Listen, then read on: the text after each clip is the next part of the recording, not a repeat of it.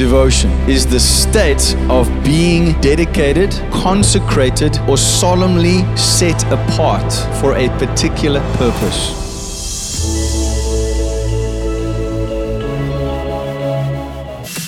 Hello and welcome to the LoveKey Church podcast, where we share our church's message of the week.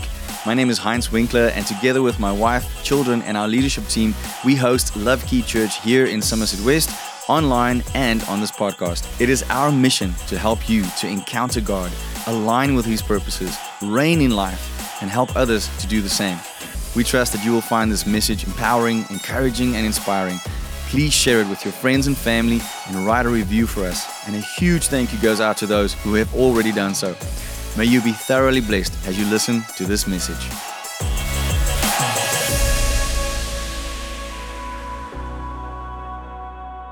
We are journeying through 2 Corinthians and we're back on track. We had a quick praise part break and now we're back on track with 2 Corinthians. And we are talking about 2 Corinthians 11 today. And the message title today is Undivided Devotion. Undivided Devotion. Now, what is devotion? If someone had to walk up to you and say, hey, define devotion, what would you say? Do we understand it? Do we know what it is? I'm going to help you, don't worry. So the Noah Webster Dictionary says devotion is the state of being dedicated, consecrated, or solemnly set apart for a particular purpose. When it comes to our relationship with God, there's another definition, a solemn attention to the supreme being in worship, a yielding of the heart and affections to God with reverence, faith, in prayer and meditation. How devoted am I? Should we all ask ourselves when we read that definition. A state of being dedicated, consecrated, solemnly set apart for a particular purpose. Solemn attention to the supreme being that we worship. Sure. Do we have any teachers in the house? Any teachers? How many times a day do you have to ask children to pay attention? Have you ever used the term, I need your undivided attention right now? Anyone? Anyone have ever used that? Any wives with their husbands? I need your undivided attention now. Stop playing video games or sport or whatever. Focus. Years and years and years ago, well, not that long ago, but long ago, my wife and I came across this guy who teaches on marriage, and he does the Laugh Your Way to a Better Marriage course. And how many of you have seen that? Anyone? Laugh Your Way to a Better Marriage. So he does this thing where he explains how different a man's brain works to a woman's brain. All right? And he says the man's brain is compartmentalized. We have box for everything. When I'm watching TV, I'm in my TV box. When I'm making lunch, I'm in my lunch box. When I'm with my wife, I'm in my marriage box, Boxes for everything. And it's nice and neat and packed. A woman's brain is like a ball of yarn. Everything is connected to everything else at the same time. So, women tend to not understand why they can't speak to her man while he's doing something else and remember and understand everything she just said. Shortly before we watched this series, what used to happen, we were living in Johannesburg. I had an office and my wife had an office, and they were adjacent to each other. And I would be working, making music, programming something or recording something, and there would be instructions shouted through the door. Remember to pick up, remember to get, And then I, as a good husband, would go, yeah, sure, baby, sure. And then 2 hours later, so did you do it? Do what? Get what? What are you talking about? And then she would get frustrated, and I would go, I don't know what you're talking about, so, Then we watched this DVD, and she's like, oh my word, jy was in 'n boksie.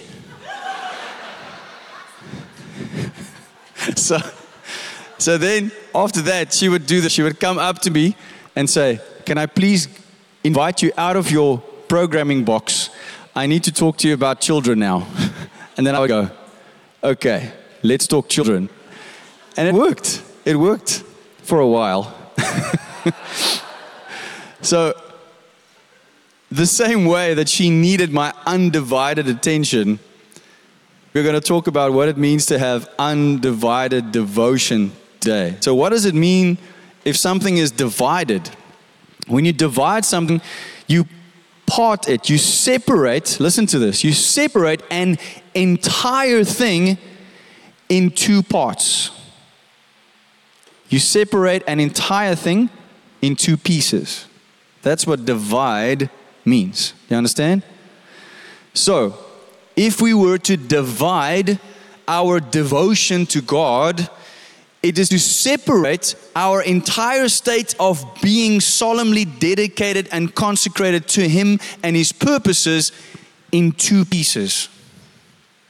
One piece of us will be to God dedicated, and another piece will be dedicated to someone or something else. We will be yielding half of our heart, half of our affection, half of our reverence, half of our faith, and be semi-focused when we pray and meditate. I hope you can all see that divided devotion is actually no devotion. Can you see that? If you don't see it yet, ask a woman that's married if she would be happy if her husband's attention and devotion was divided between her and another woman. Any wives would go, yeah, sure, it's fine. No. Then you need help. Because when it's divided devotion, it becomes no devotion. Am I? Understand? All right. In today's chapter of 2 Corinthians, Paul addresses the devotion of the church to the original preaching that he did about Jesus, the Holy Spirit, and the gospel.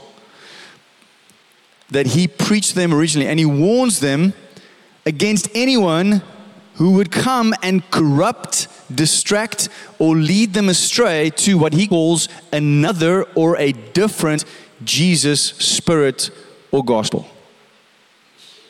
Paul presented them with the true identity, character, and purpose of Jesus, the Holy Spirit, and the gospel, which led them to salvation. The Corinthian church were all pagans. Not one of the Corinthians grew up in a Christian home or a Jewish home. They were all pagans who got saved. When he wrote 1 Corinthians to them, they were just 3 years old in Christ. That's why there were so many problems. Now, but he's preaching of Jesus and the Spirit and the gospel was what got them saved. And what started their devotion to Christ. Now, time passed. Jesus didn't change. The Holy Spirit didn't change. The gospel didn't change. But the words of certain other people, other leaders, started to come into their ears, and they allowed it to change how they were thinking. And it changed their thinking of the true nature of Jesus, the Spirit, and the gospel. The challenge of their compromised devotion is also linked to other so-called leaders criticizing, defaming, and slandering Paul. So you see that their attack on Paul's true identity, character, and purpose, they attack that, and in the process, they cast doubt on the Jesus, gospel, and Spirit that he preached. Do you hear that? So they sow doubt about the source of the information. and then the information itself was put into doubt. Do you see that? Therefore, in this chapter, Paul goes into detail to explain to them how what he has sacrificed and suffered for the sake of the raw, simple truth of Jesus, the Spirit and the gospel. He tells them everything. He's very straightforward with them. And for all of us today who say that I wear the name of the one who wore my sins, calling myself a Christian, we need to make sure that we believe and hold on to the correct, biblical, simple truth of who Jesus is, who the Spirit is, and what the gospel is. Amen? Are you ready to dive in and make sure? Anyone? Thank you. So, let's start reading the Bible. Who believes the Bible is the Word of God? Who believes it should be taken very seriously? That I should live my life according to this word because the word is Jesus. Good. Sterkte. Corinthians 11 from verse 1. I'm going to read from the New Living and then also give you one part in the New King James. It says, I hope you will put up with me a little more, with a little bit more of my foolishness. Bear with me, for I am jealous for you with the jealousy of God Himself. Listen to this. I promised you as a pure bride to one husband, Christ. But I fear that somehow your pure and undivided devotion to Christ will be corrupted, just as Eve was deceived by the cunning ways of the serpent. You happily put up with whatever anyone tells you. Even if they preach, listen to this, a different Jesus than the one we preached, or a different kind of spirit than the one you received, or a different kind of gospel than the one you believed. It almost starts to sound like a rap song. I want to read verse 2 to 4 in the New King James to you as well. He says, for I am jealous for you with godly jealousy. For I have betrothed you. That's so beautiful. I've betrothed you to one husband, that I may present you as a chaste virgin to Christ. Listen to the language. But I fear lest somehow, as the serpent deceived Eve by his craftiness, so your minds may be corrupted from the, listen to this word, simplicity that is in Christ. For if he who comes, other people, preaches, listen to the word, they preached another Jesus, whom we have not preached, or if you receive a different spirit which you have not received, or a different gospel which you have not accepted, you may well put up with it. So, we're going to pause there for a moment in reading the scriptures. He's talking about them. He's fearing that they are believing. So it's almost like he's seeing a pattern and he's a little bit worried, and he's now jumping in here going, I'm seeing where this is going. Can you pick that up? Guys, you're heading in a very bad direction. And I need to feel, as your spiritual dad, I need to jump in right now and just say, here's some warning signs. And he's talking about a different Jesus, Holy Spirit, and gospel than what he and his team preached to them. Did you pick up on that? He said, I promised you as a pure bride to Christ. A bride is what? Devoted or not devoted to her bridegroom. She's hopefully waiting patiently for the day of their betrothal. It's a very serious matter. He is speaking like a father who had made a promise to a man who wants to marry his daughter. Can you hear that beautiful language? Loving language. Committed, covenant language. But he fears that the church's pure devotion has been divided, corrupted, just like Eve's with the serpent. Now, what happened with Eve? Who can remember that with the woman? God created them to be devoted to Him, right? Would you agree? He put a test in the middle of the garden, because faithfulness and devotion is non-existent if it is not tested. The serpent came to the woman and tempted her by first making her doubt the character of God. He called God a liar. He said to her, when she said, if I eat from that tree, I will die. He said, you will not surely die. For God knows that in the day you eat of it, your eyes will be opened and you will be like God, knowing good and evil. New information. Sounds fancy, sounds different than what I've been hearing, right? He lies to her about God being a liar. He paints God as holding out on them. Can you see that? And he's hanging a carrot on a stick that they can be like God. And in that moment, he's appealing to pride, the self, and rebellion to pop up. And unfortunately, it does.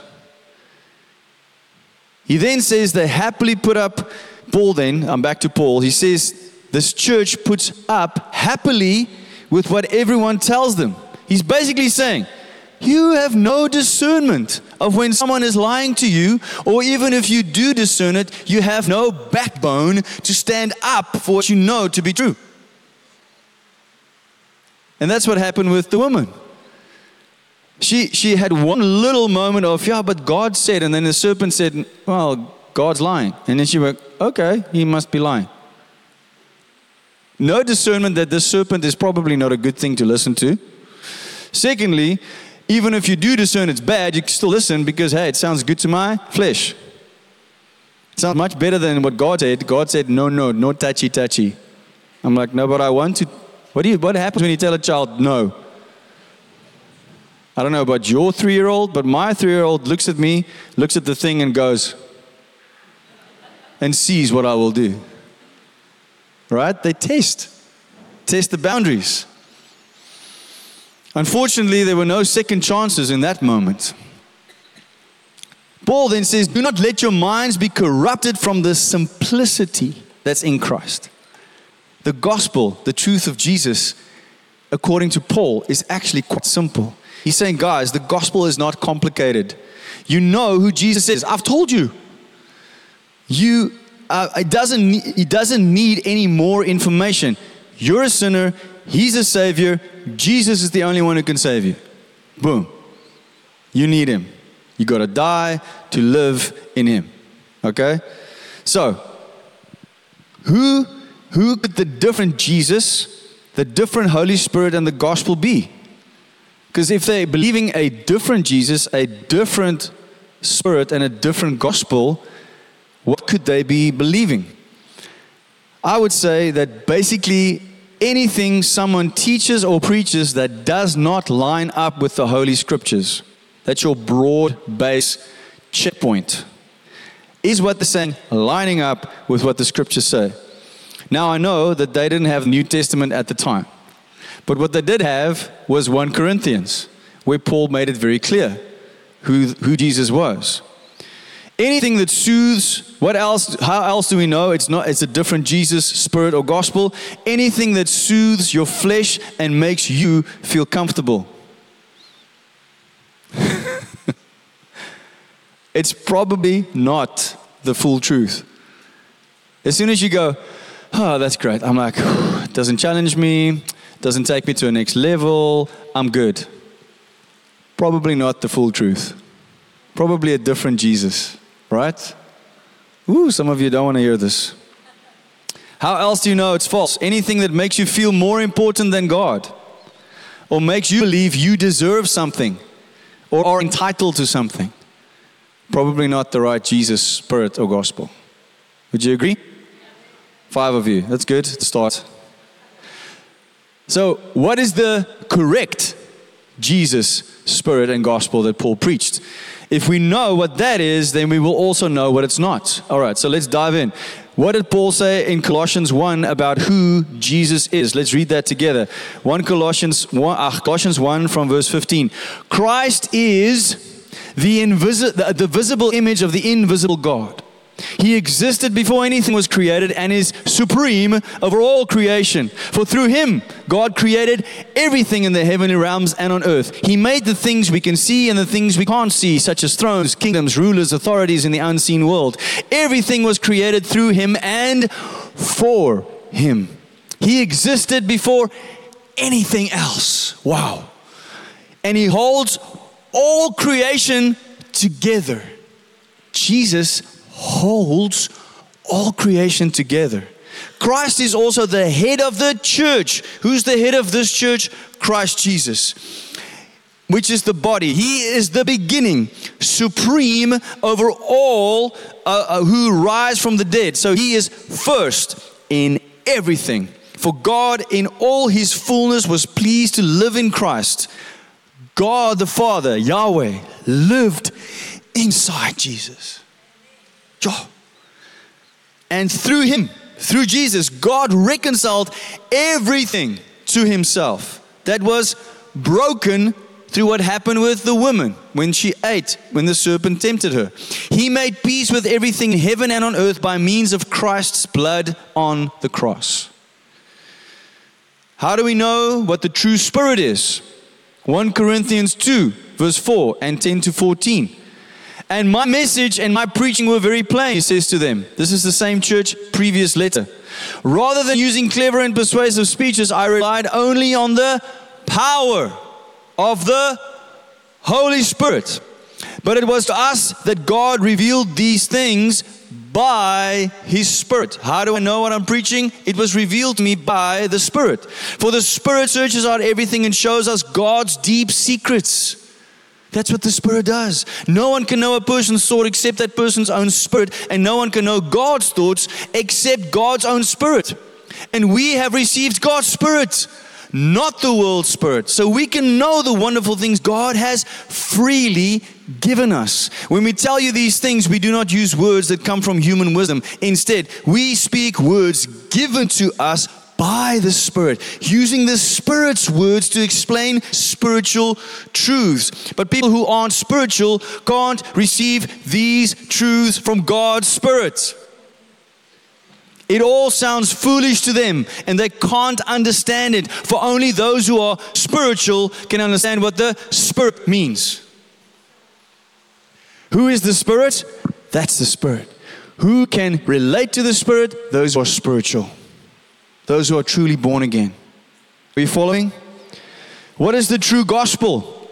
In 1 Corinthians 15 from verse 1, it says, this is again Paul writing to the same church, previous letter. Let me now remind you, dear brothers and sisters, of the good news. Everybody say good news. I preached to you before. You welcomed it then. When I preached it to you the first time, and you still stand firm in it, well done. It is this good news that saves you if you continue to believe the message I told you. If. Interesting. Unless, of course, you believed something that was never true in the first place. Boom. I won't drop the mic, it's too expensive. But that's a drop the mic moment. I passed on to you what was most important and what had also been passed on to me.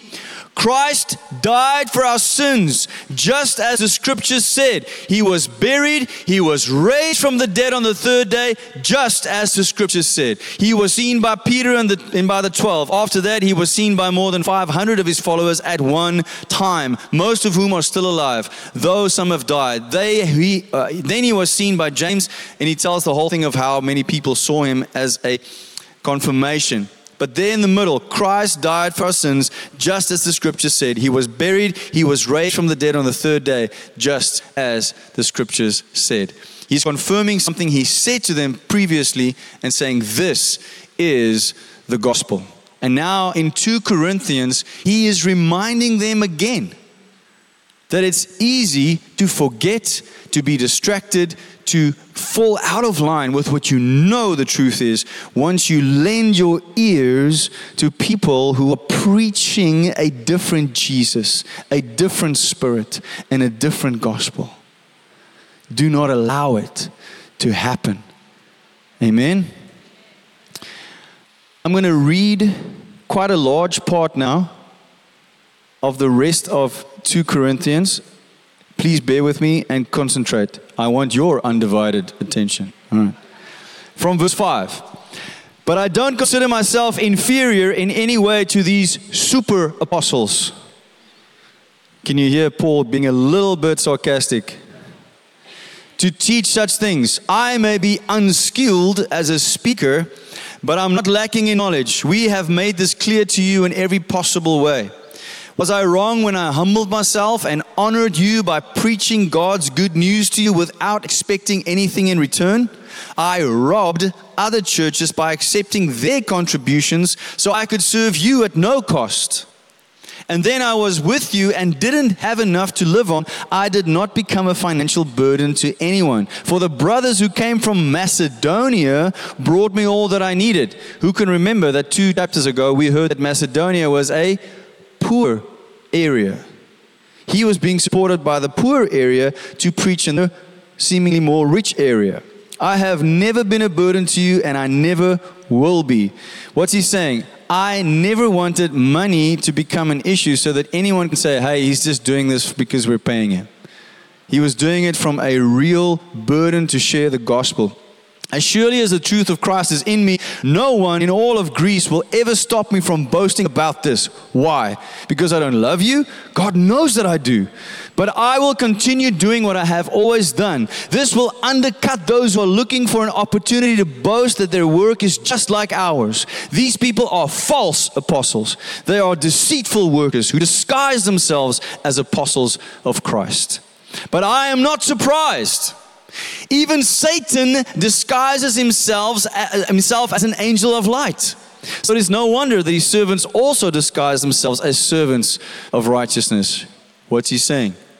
People preaching a different Jesus, a different gospel, and a different spirit are workers of Satan. In the end, they will get their punishment their wicked deeds deserve. Verse 19. After all, you think you are so wise, but you enjoy putting up with fools.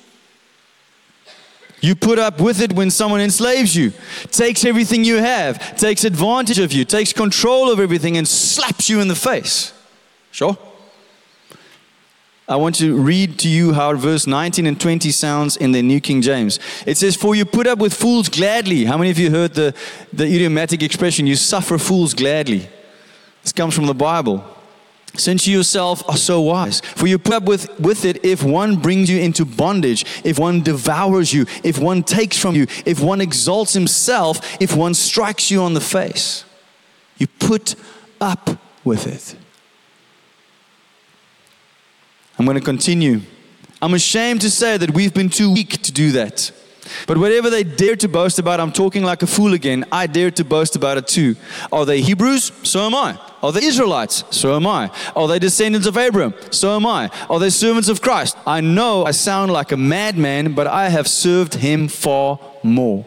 Now, he's going to go into his own CV of what he has suffered and gone through for the gospel, the true spirit, and the true Jesus. I have worked hard, been put in prison more often, been whipped times without number, and faced death again and again. 5 different times the Jewish leaders gave me 39 lashes.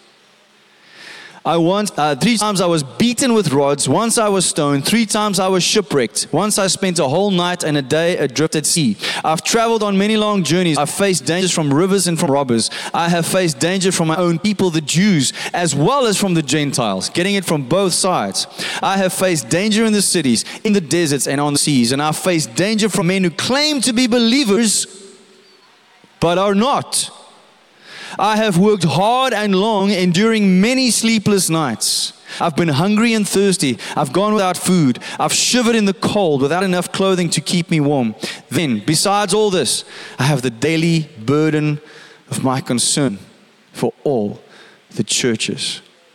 Who is led astray, and I do not burn with anger? If I must boast, I would rather boast about the things that show how weak I am. Paul sacrificed and suffered for the truth of the real Jesus, the real Spirit, and the real gospel. He has people going around telling others lies about his character, his integrity, ability, and credibility. This, in turn, makes the ones who so foolishly listen to these false apostles and prophets doubt the Jesus, the Spirit, and the gospel that Paul preached. Can you see that? When someone causes the source of the truth to be compromised, then the information that was shared becomes compromised. Are you with me? Does it make sense? The serpent was able to tempt the woman to sin because he first sowed doubt about the source of the truth she believed. With the source in doubt, the commandment was in doubt. By casting doubt on the source, he took her from being fully devoted to God and heeding the command to not eat of the tree of the knowledge of good and evil, lest you should die. She went from that to rebelling against God for her own gain. Do you see that?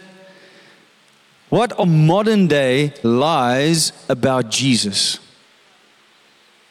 He is weak. He's only a prophet. He's not the Son of God. He loves everyone so much that their sin doesn't matter. Everyone goes to heaven. Modern day lies about the Holy Spirit. He doesn't exist. It's all about experiencing goosebumps. He doesn't move in power anymore. There's no more miracles, no more gifts of the Spirit. Modern day lies about the gospel. There is more than one way to the Father. All people are basically good, and God is a loving God, and He will let everyone into heaven, surely. I'm sure God will have grace for my sin. It's not that bad. After all, Jesus died for it, didn't He? So I can keep on sinning. Now, if anyone takes any of those clips and posts it online and says, listen to what Heinz preaches, you know what the context was. But those are lies that people believe. If you take the pure word, the pure truth of who Jesus is, and you adjust it even by 1%, it is not the truth anymore. If you divide your devotion to serving that Jesus even by 1%, you are not devoted. If we allow others preaching opinions, strong opinions given with seeming authority, to infiltrate our minds and our thinking about who we know Jesus is, then we are like the Corinthian church who lacks discernment to pick up that, hey, this is not from God. Or pick up that something is not lekker, but this person seems so convinced and I'm still learning, so maybe, there's something about this. And the moment you do that, there's agreement. And then you go down a rabbit hole of believing a false Jesus, a false spirit, and a false gospel. On Friday, the opening talk at the JLS was about trust by Craig Rochelle. And he said that trust is the thing that is most lacking in modern day times. The way people trusted 10 years ago is not the same way they trust today. And you might think people trust you, but they probably don't. And he said that in order to gain trust, to have trust in your church, your organization, you need to have transparency, empathy, and consistency. Transparency is a truth to share. empathy is a heart to care, and consistency is just about being boring, doing the same thing right over and over again. So I have a difficult thing to share today, because it's been fascinating to me that God led us to go through 2 Corinthians at this time. One can listen to the past few weeks' messages and think Heinz is being passive-aggressive because some people have been saying things about him and leaving the church, and now he's just trying to make himself like Paul. But it's not how it is. God said do 2 Corinthians, and I did, and as I started studying it, I'm like, wow, there are a lot of similarities. So I'm going to do something scary and be transparent with you today. I know that many of the people who were in our church and have left have criticized me, criticized people in our team, criticized how we do things. And what this does is it does exactly the same thing that it did with Eve and God, Paul and the Corinthian church. When you sow doubt about the person called and it takes hold of someone, then there's doubt about everything they say, everything they do.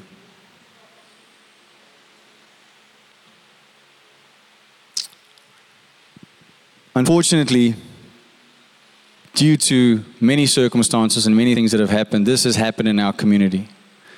And it breaks my heart, and it's been a very tough year in that sense. And I'm still healing from that, to be quite honest with you. But I've had to go and search, why am I doing this in the first place? And some of the conversations and some of the issues and offenses that were taken, it came right down to this thing. Who is Jesus? Who is the Spirit? And what is the gospel? And I cannot compromise on any of those things. And I will not.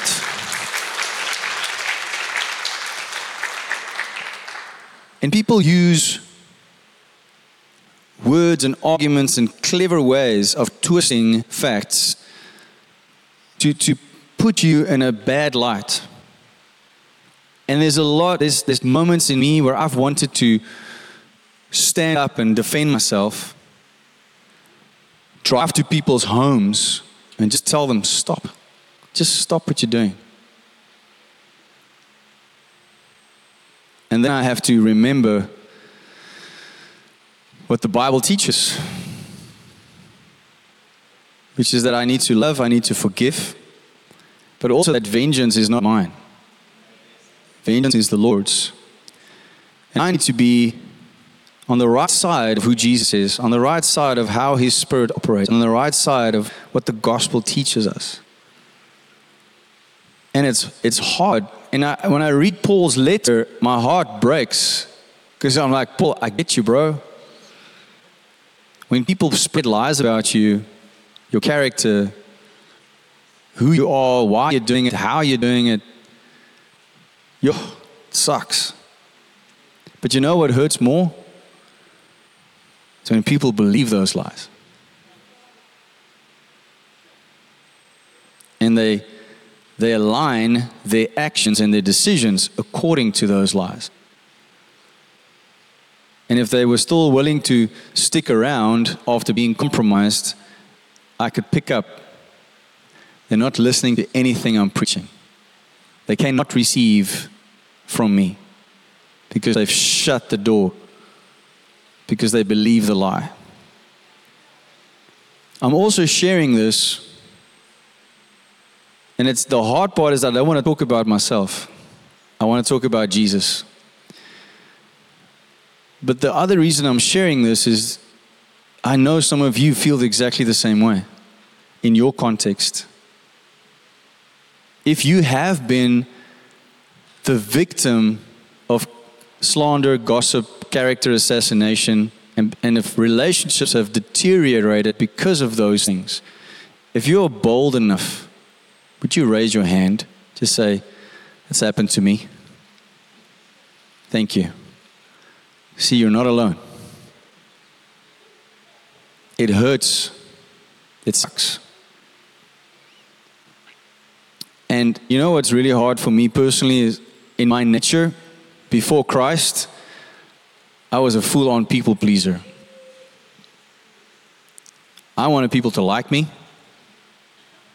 I wanted people to applaud me. Still after I got saved and I started doing music and being on a stage and having all this attention, every time I walked off a stage, I needed someone to just say, "Well done." Otherwise, I felt like it was a bad show. I had such a fear of man. I had such a fear of people's opinions. And I was in a game, the music industry, where the success or the lack of success has everything to do with people liking you or not liking you. So I was also conditioned to be aware of that. Then God said to me, "Plant a church." Go do something where people will definitely criticize you, not like everything you say. And when you share the gospel of the truth, they will probably hate you and walk away. Goed. Let's do this. But by the grace of God,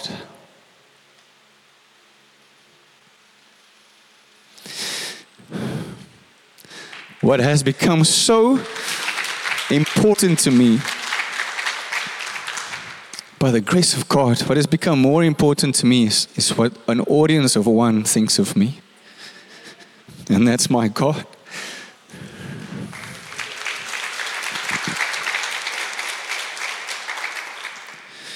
I know that I know He called me to do this. And I know I have many weaknesses. I know. But it's in those weaknesses that God shines. I told Him from the beginning, "Lord," after I gave Him every reason I shouldn't be doing this, I said to Him, "Okay, Lord, I will show up. I will show up every Sunday, and I will be obedient. I will bring what you tell me to bring. I will sing what you tell me to sing. I will share what you tell me to share. But you have to bring the people." And He did that. And He's still doing it. But it's been heart-wrenching to see some of the people come, probably for wrong reasons and expectations that were never met, and then go. After hours and hours and hours of worshiping together, breaking the word open together, praying together, seeing the Holy Spirit touch their lives. I don't know how that works. I don't know how you can experience the fullness of the truth of the gospel of Jesus and the Holy Spirit and weep on your knees before a living God, and the next moment allow a mere human being's opinion to move you away from that. I don't get it. It shows me, like Paul says, the enemy is cunning. He's effective. This building should be too small for us. My heart breaks every time I don't see a chair filled. I'll be honest with you. I'm being transparent so much. You might not come back next week. I don't know. But when I start the service and the chairs are empty, it's hard. Because I know who should be in those chairs and they're not here. And then I think of the story that Jesus tells. He said the master had a banquet. And he told his servants to go and invite the people. And they all had excuses and they didn't come. And then the master got angry. And he said, go invite all the poor people. Go into the streets and get everyone here. He had the feast for them. And when the others were finally ready to come, it was too late. I'm not saying this is exactly the same way. All I know is that if God spoke to you and said, be there, that is your place in the body of Christ, and He hasn't spoken to you again, don't move. Don't move. The safest place for any one of us to be is in the perfect will of the Father. I try to stay there. Sometimes I fail, and my thoughts go into a negative space. But thank God He brings me back. And He always brings it back to these three things that Paul is talking about. Who is Jesus? Who is the Spirit? What is the gospel? It is simple. It is straightforward. It stays true. Before Him, I was one way.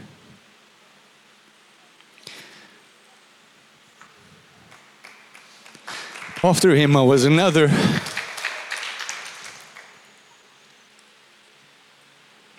I need you to know that even if all of you leave, I will keep doing this.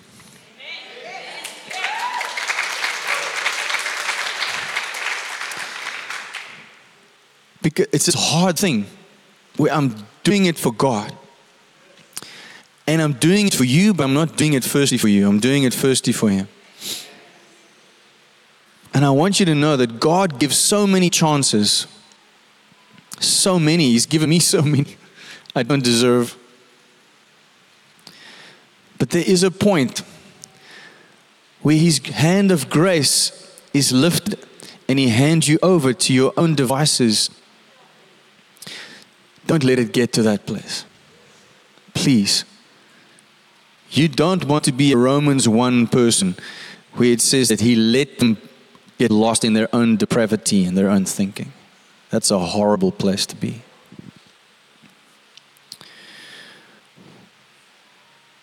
There's many things I'm not. There's many ways I will probably disappoint you. I will probably offend you at some point.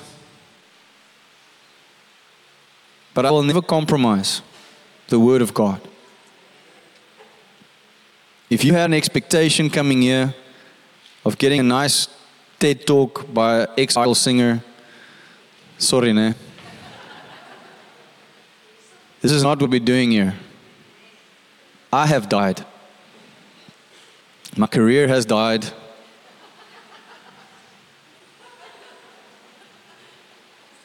It's not about me. I'm a vessel. I'm a willing vessel. I'm a vessel. I'm a Heinz. Dis baie snaaks in Afrikaans. Ek bly my naam is nie Wessel nie, dit sou baie snaaks gewees het. What I want you to know is that I love God above all else. But in that, He gave me a love for you that I cannot understand.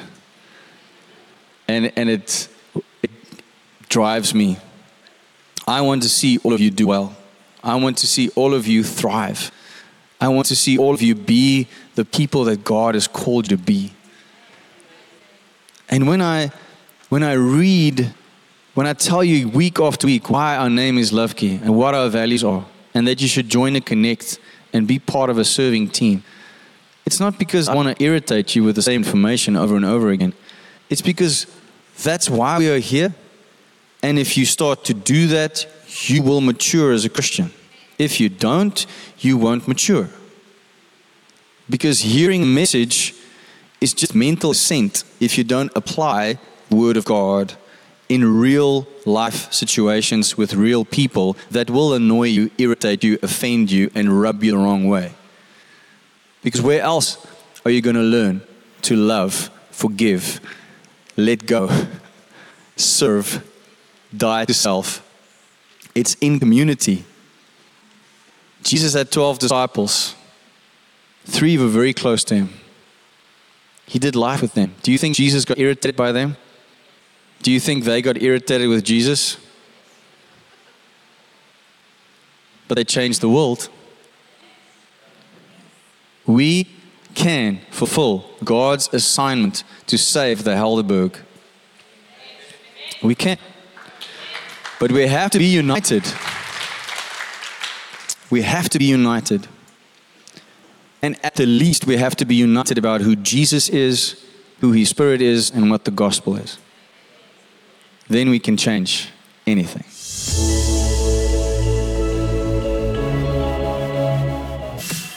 Thank you so much for listening to the LoveKey Church podcast, Message of the Week. I trust that you had a life-changing encounter with God that will help you to align with His purposes so that you can be one step closer to reigning in life. And may you be inspired to share this with others.